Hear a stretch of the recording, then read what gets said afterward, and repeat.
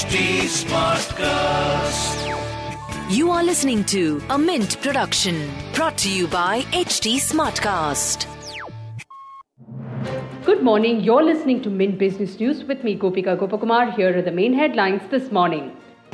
Reserve Bank of India Deputy Governor T. Ravi Shankar said cryptocurrencies have no intrinsic value and could be even worse than Ponzi schemes. He was advocating a ban even while India is undecided on regulating them.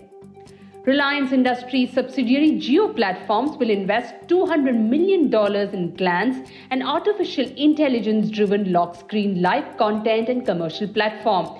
The Singapore-based Glance is an unconsolidated unit of InMobi Group, which is backed by technology giant Google and Silicon Valley-based venture fund Mithril Capital. Google also has investments in Jio as part of its Google for India Digitization Fund.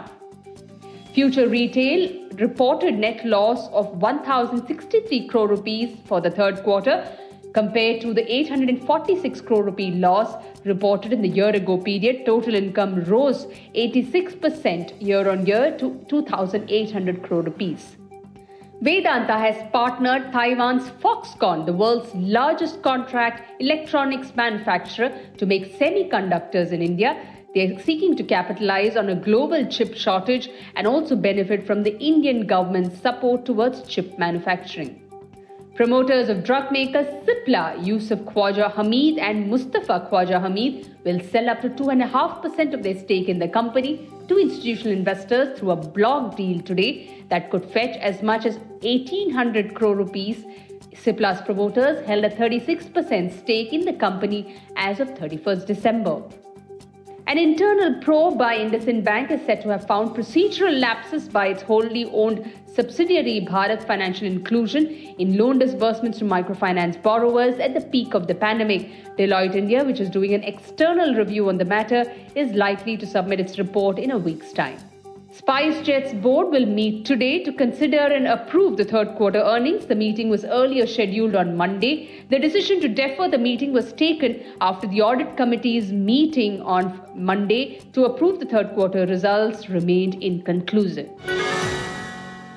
Moving on to markets, Asian shares slipped in trade today as investors contemplated the implications of a potential imminent Russian invasion of Ukraine. Overnight, the Dow Jones Industrial Average fell 0.5% and S&P 500 lost 0.3% and Nasdaq Composite was flat. Indian indices are expected to open on a positive note after a huge sell-off on the previous day. SGX Nifty futures were quoting 16,961 levels, up 120 points than Nifty's Monday spot close. In business term of the day, we look at Audit Committee. It's made up of members of a company's board of directors and oversees its financial statements and reporting. It is also in charge of selection of independent auditor and receipt of audit results, both internal and external. The audit committee must also include outside board members as well as those well-versed in finance and accounting. With that, it's a wrap on today's edition. Thanks for tuning in. Have a great start to the day. See you tomorrow. Bye-bye.